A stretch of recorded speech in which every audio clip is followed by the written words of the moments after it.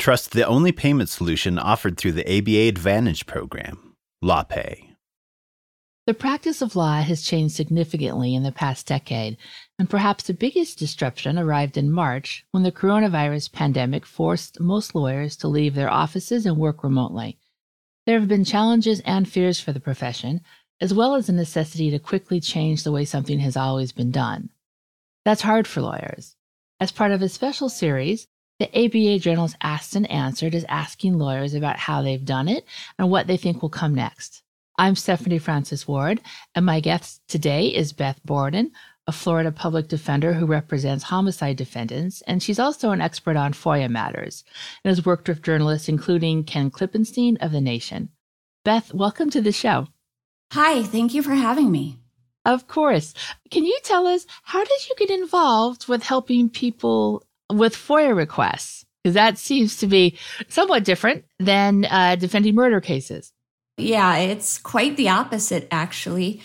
I was on Twitter and I had been following Ken Klippenstein, and he posted something along the lines of trying to get documents from the FBI regarding an event, and the FBI was stonewalling him on providing these documents. And I suggested that perhaps from my reading of the events, perhaps he could get the things that he's looking for from local law enforcement, which was an angle that he hadn't ever really considered.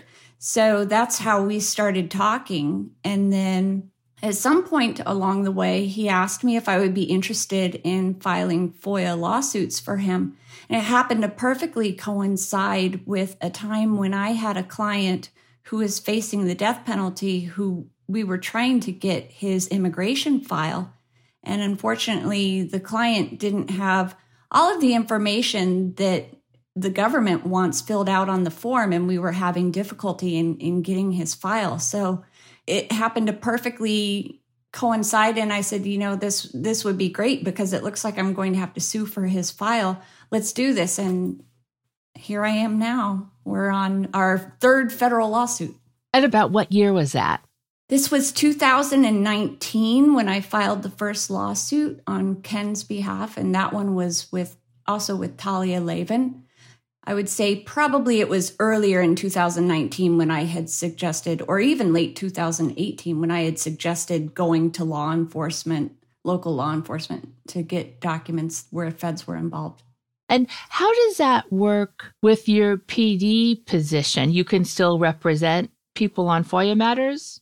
As long as I am not representing someone for pay on a criminal matter, the Florida statutes regarding public defenders and what they can do, from my reading, I'm only prevented from representing someone on criminal matters. So once the day is over, I can do work on it at night. I can do work on it on weekends. If there happens to be a time when I have to have a hearing on one of these cases during a regular workday, I just take annual time off. I see. And I was curious, on the one hand, I would imagine that if you are a criminal defense attorney, there may be a fair amount of FOIA work or just trying to get documents to help defend your client. But also, I think so often in criminal defense work, it's like the less said, the better. You know what I mean? So I was curious if those two things ever go, is seeking all of the truth versus that criminal defense wanted the less said, the better. And do those two things ever go against each other in your head? Well, there are some times where maybe it's not my client that I'm seeking the full truth on. There are plenty of other people who get involved in these cases that their credibility is a bigger issue than my client's credibility. Yeah. So I'm using it for a lot of state witnesses. But here and there, you have a client where the further you dig, the more helpful it is. There was one case where I learned of a document that I didn't know existed. I guessed that something might exist. Every time law enforcement speaks into the radio that's clipped to their shoulder, that produces an electronic record somewhere. And so I figured if that produces a record and someone's trying to call in a client name to have their name run through the system, somewhere along the line, their name being run through the system has to create a document of its own. And there should be a big list of every time that that's happened with each individual. That was my hope. And sure enough, there is such a thing. And I don't know what the initials stand for, but in Florida, it's called a TAR. So here and there, I come across new documents that are produced. That was the one that was most helpful for a client in digging, was a TAR. Okay. So journalists looking for government documents the government doesn't want to share, and criminal defense attorneys looking for government documents that the government doesn't want to share that help your client, those are actually pretty similar then. Yes. Okay. I know that you have a Patreon platform for FOIA, which I thought was fascinating. I've only really listened to podcasts on Patreon, which I know you have a podcast now too. How did you come up with the idea to do that? Well, I don't have a podcast yet. To file a FOIA lawsuit costs $400. At some point, if you win or you're partially the victor, the government reimburses attorney fees and the filing fees. And it's another story as to how long it takes to get all of that out of the government.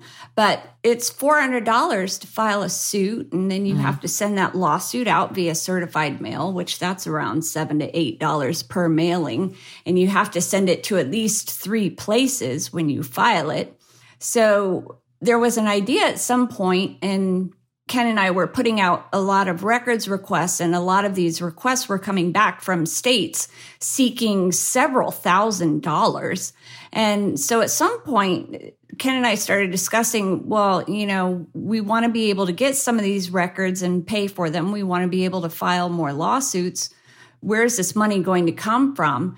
And then we just decided on Patreon. It looked like a good platform. It looked like something where people could do a one-time donation if they wanted, or they could do a continuing one until they decide to no longer support our work. That it just seemed to be a great place to start. So I opened that October 5th, and it's doing pretty well.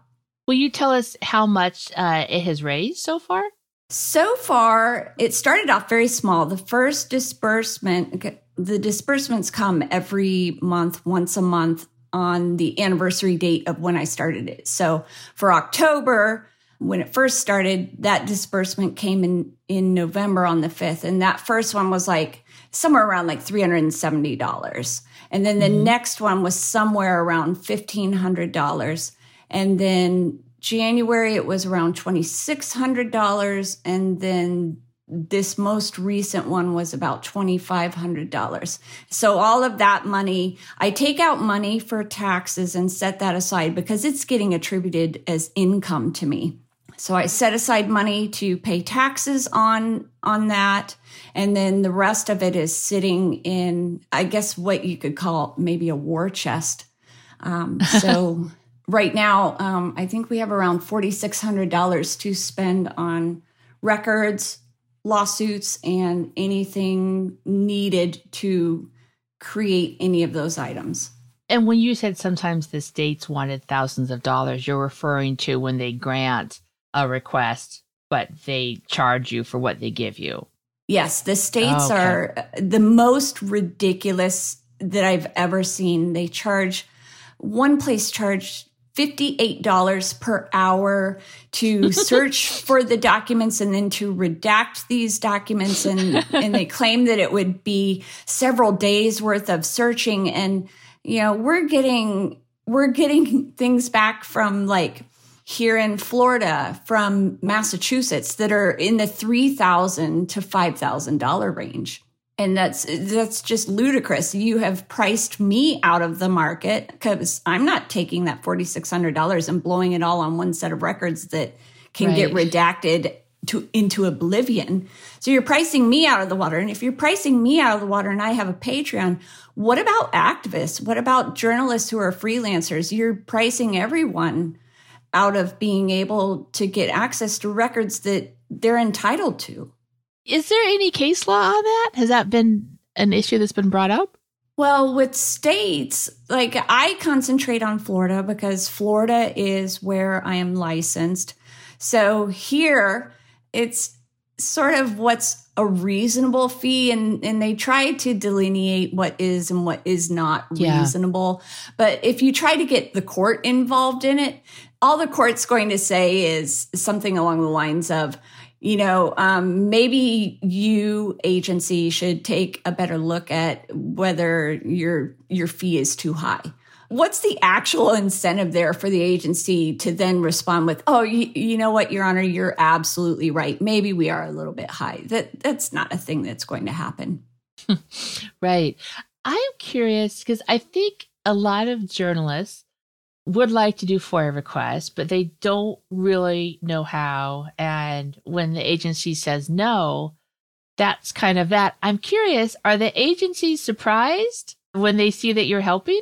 I don't think the agencies actually know that I'm involved until there's an issue where the agencies are seeking clarification. So I help Ken. We file our FOIA requests to the agencies. We do that via email. I then track them to see, has there been a response? Do we have a tracking number? Have we been given an estimated date of completion? Have we been told, yes, there are responsive records? Have we been denied based on something that the agency felt was a proper area for denial? So I track all of that. And here and there, an agency will respond seeking clarification.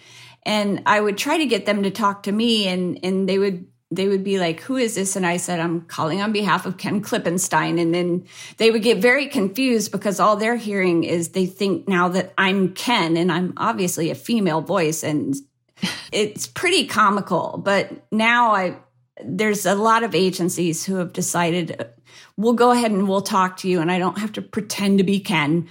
So, they are willing to work with me, but it seems to be over the phone. I'm not as known as Ken is. He's sort of a prolific filer, but a few places are getting to know me. And are you, when it gets to that point, are you dealing with the agency's counsel that's in charge of FOIA, or rather that someone who's not a counsel who's just tasked with pulling information? What it appears to be to me, and this is just from looking at various people's signature blocks, it appears that most of these agencies have attorneys who are the ones pulling the records and then reviewing them for redactions, and are the ones that are interpreting the various FOIA requests. Now, some of these agencies, it does appear that the attorneys are employees of the actual agency, but some of these agencies contract out their FOIA work. And so some of these attorneys that I'm speaking to are people who work for a contractor. Oh, interesting. Interesting. Are the FOIA requests getting stonewalled with the pandemic, either as an excuse or because it's legit? No, people are not in the office to pull their records, or they say, well, no, can't help you. I sort of find it to be disingenuous when they try to claim that the pandemic is somehow responsible for a delay, because I'm sending these requests via email, which these agencies have access to their email regardless of whether they're doing telework. So the request is going to them via email. They're searching electronic databases. They're not searching some, big metal filing cabinet that's in some dusty basement. Thank goodness. Yeah. So they're using it as an excuse with staffing more than anything to claim that they don't have as many workers available to do this. It also appears that they're trying to claim that with the pandemic that has cost them some access to some things, but I don't believe that's the case. I think these agencies have always been really bad about responding prior to the pandemic, and they will continue to be bad about responding after the pandemic. And it seems like the only thing that gets them working and responding for a while is to sue them. Yeah. Well, do you think once things, I don't want to say get back to normal, because who knows what that even means anymore, but once there's more people with vaccinations and less of the risk to get coronavirus. What are we going to see? Is there just going to be huge amounts of great information that journalists can FOIA what happened during the pandemic? And is there going to be huge amounts of information to FOIA for, criminal defense attorneys like yourself, as we're just going to see a lot of stuff from this time period in government documents that the government may not want to share with us?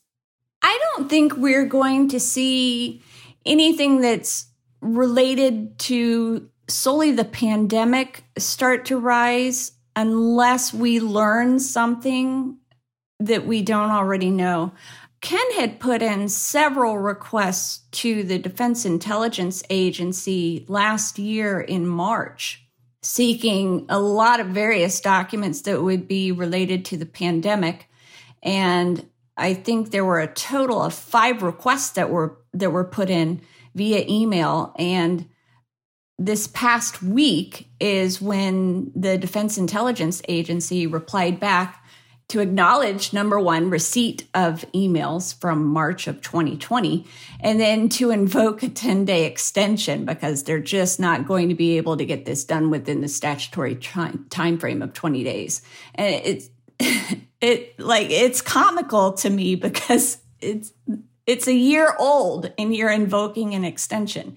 That's crazy to me. But everybody has been seeking pandemic-related documents all along the way. Presidential briefings are being sought. So I don't think there's going to be some big rush and new amount of pandemic-related items sought unless we learn something shocking that we haven't known about to then request all of this new stuff. And do you have a sense, the answer may be it depends, but if you're making a FOIA request, do you think it's a good idea to ask for everything or to have a very narrow focus? It depends on what your timeline is. If you need something quickly and you don't have the ability to file a lawsuit for it, the best thing that you can hope for is to be placed on a simple track, because a simple track gets taken care of and gets the documents to you much quicker than if you get stuck on a complex track with the agency. So if you want to be on a simple track, requesting records that have already been pre-processed and provided via FOIA to someone else in the past will put you on a simple track and will get you documents right away. Requesting something as narrow as possible within a narrow time frame and providing keywords for the narrowing of the search can also put you on a simple track and get you the documents quicker. So it depends on your timeline as to what you want. But me personally, I have a Patreon, so we can sue them if we need to, if they're taking too long. We want everything. We aren't narrowing anything down for them. Okay. I know you've been working with journalists. And now that you're kind of known for doing this, do you help other criminal defense attorneys too on this? I mean, they're lawyers, so they kind of know, but I don't think many have done it as much as you.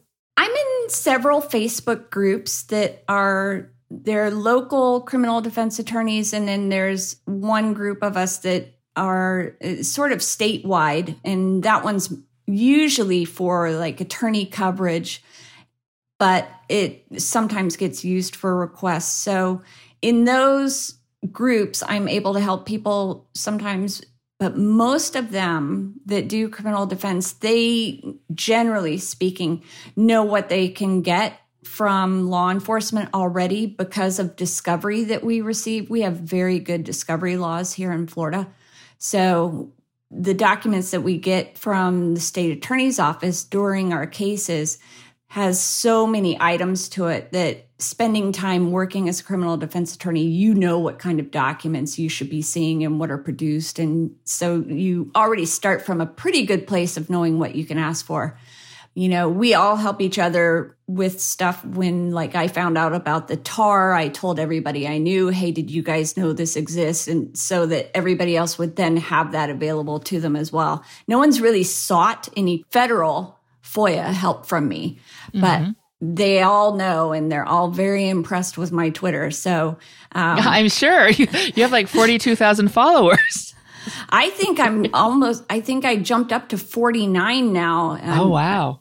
Yeah. So, I mean, honestly, I feel like I should have 1,000 for every year I am old, which I should be having 51,000 any day now. Gotcha. All right. Well, let's take a quick break. And when we come back, one of the things I want to ask you about is how you joined and then pretty quickly got kicked off Parler this summer. We'll be right back. As the ability to accept payments online becomes an increasingly essential part of your practice, LawPay provides your firm with a proven and trusted solution. With LawPay, you receive a simple, secure way to accept client credit cards and e-check payments from anywhere. LawPay understands unique compliance requirements placed on attorneys, which is why their solution was developed specifically to correctly separate earned and unearned fees and protect the IOLTA accounts from any third-party debiting, giving you peace of mind that your transactions are always handled correctly. Visit lawpay.com/ABA to learn more. And we're back. I'm Stephanie Francis Ward, and on today's episode of the ABA Journal's Asked and Answered, my guest is Beth Borden. She is a Florida public defender who represents homicide defendants, and she's also an expert on FOIA matters and has worked with journalists in terms of getting what they want. So, Beth, you joined Parler this summer, and then you got kicked off. Could you tell us a little bit about Parler and what your experience was? I did. So, Parler started getting big, and there were a group of us that we're part of a group chat on Twitter that we decided, let's just test how free this speech is on this new app. I'm going to jump in for a moment because Parler was basically billed as a site for people who saw themselves as conservative and felt like Twitter was not for them, or they got kicked off Twitter. Is that basically right? Right. Yes. They were whining that their conservative voices were being stifled on Twitter. So they were going to create their own app, and it was going to be much better than Twitter, and they would have free speech. And so a group of us decided, let's go and test how free this speech is over on Parler. So I would say somewhere around like 15 to 20 of us joined Parler. I lasted the longest out of the entire group of us. I lasted 3 full days. And once I was banned at day 3, I didn't try to sign back up using a virtual private network or anything like that. But a couple of my friends did, and they just kept getting banned every single day. But it's all a bunch of the conservatives that have been kicked off of Twitter, and a couple of liberals who were kicked off of Twitter. I don't know if you know who the Krasensteins are, but they were on Parler. So it was super fun to get to see Ed and Brian again. And so I was on there, and there's a woman from England. Her name is Katie Hopkins. And there's no way I can say anything nice about her, so I'm not going to pretend. To me, she's a garbage human being.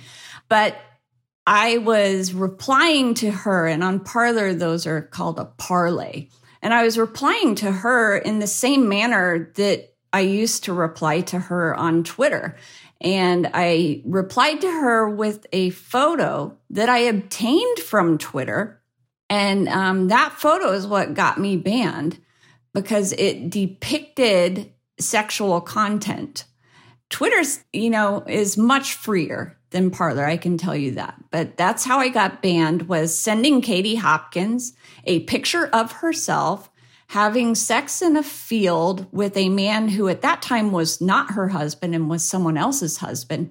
You couldn't see any genitalia whatsoever, but you knew what was going on. And some paparazzi or something had taken that photo, and I had found it on Twitter. And then when you send it to Katie over there on Parler, you get banned.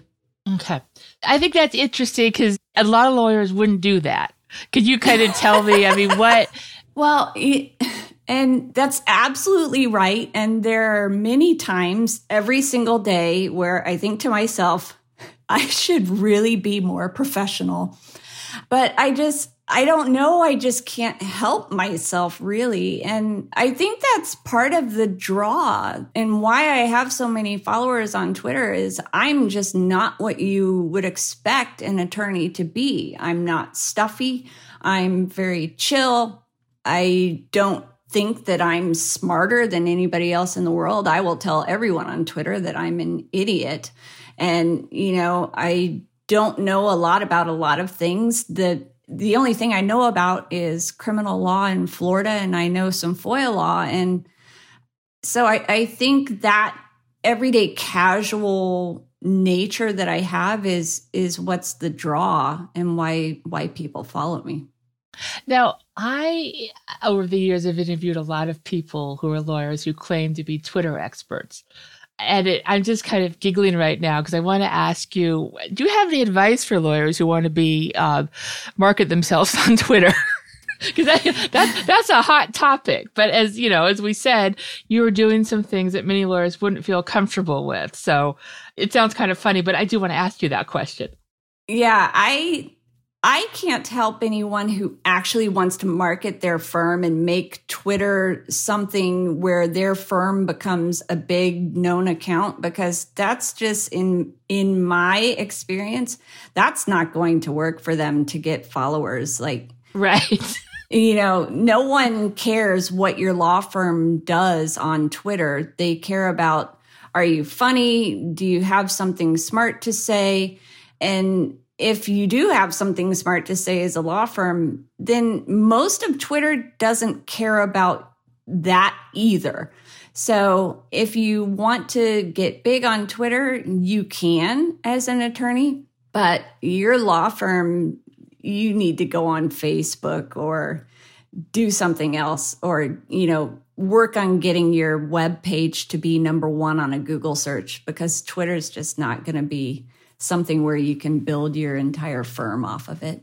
Well, and perhaps if maybe someone wanted to be a bit more genuine, oftentimes people talk about the sweet spot of getting the word out about your legal work, but also showing your personal side. And I know that sounds like kind of a cornball question, but do you have, because I think that is hard for people. They want to be active on Twitter, but it's hard to know what to put out there about yourself and not be a windbag, not say anything that you get dragged for. And maybe that's it, is if you want to do well on Twitter, you can't be afraid to get dragged. But you know what I mean? That sweet spot we're looking for about personality and expertise and likability. I think that you have to be willing to say something dumb. And I think as attorneys on Twitter, you have to be willing to shut up.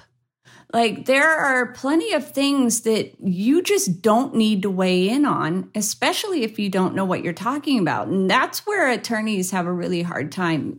There's some joke somewhere about, how do you know who in a room is an attorney? You don't have to, they'll tell you.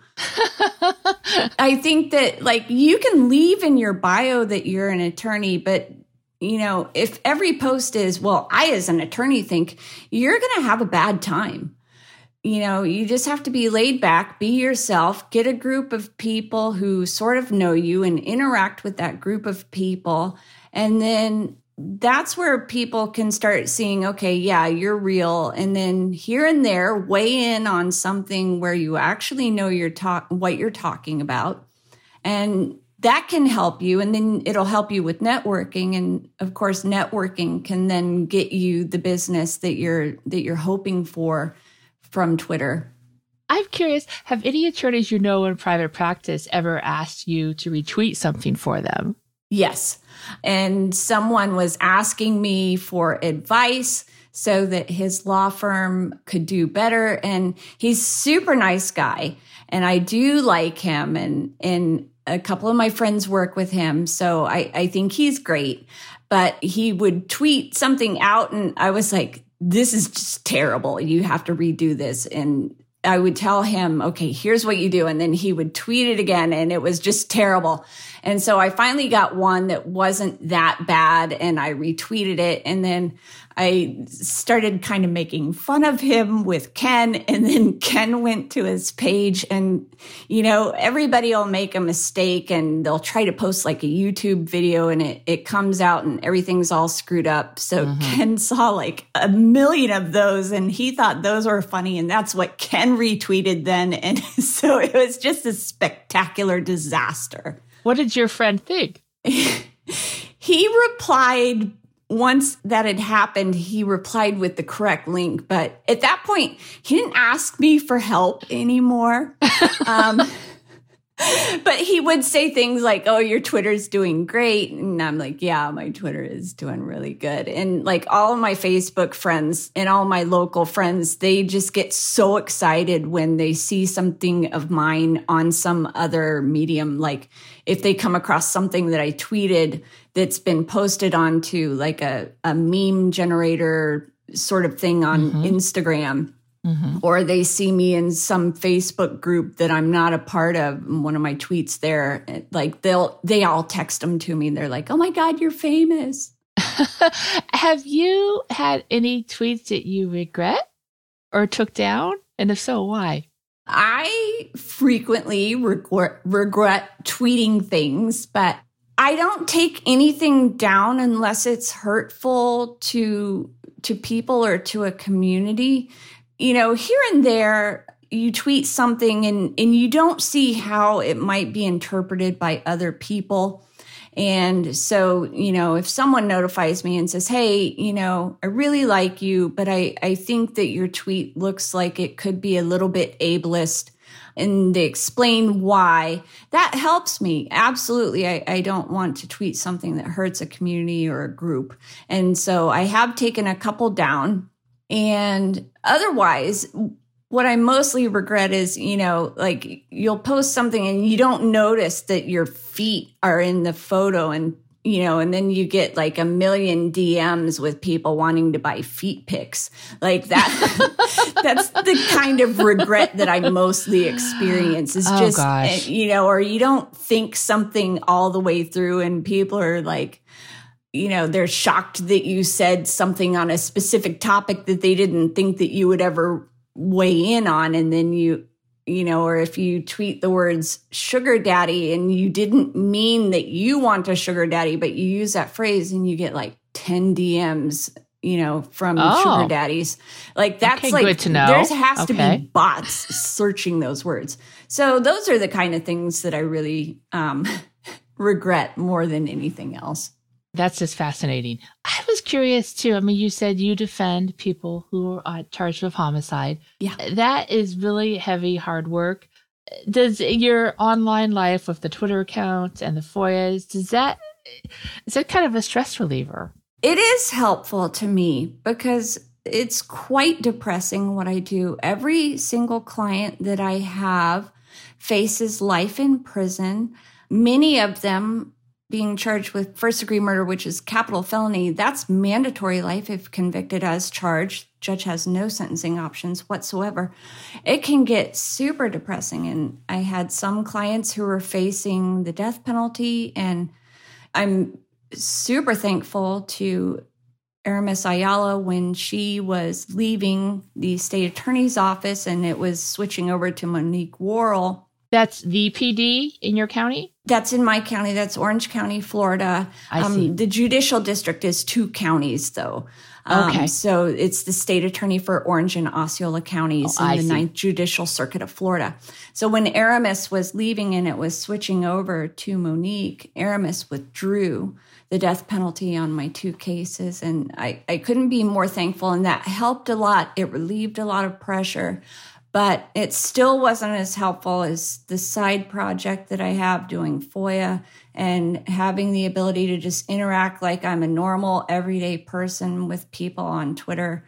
Those are super helpful to me because otherwise it's extremely depressing. And the cases, they're not really moving because of COVID.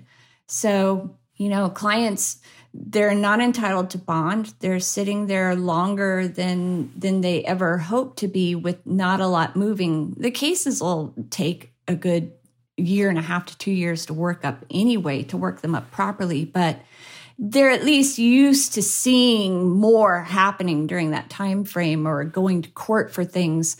And that's just not happening right now. So they're depressed. I'm depressed.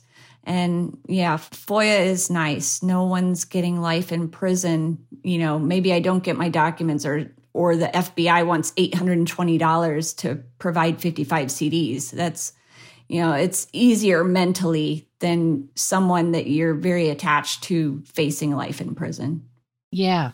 That's everything I have for you today, Beth. Thank you so much for joining us today. It was really interesting speaking with you about Twitter and FOIA and all those things. Oh, thank you so much for having me. This has been great. And listeners, thank you for joining us as well. If you like what you heard today, please rate us an Apple Podcasts. We'll see you next time for another episode of the ABA Journal's Asked and Answered.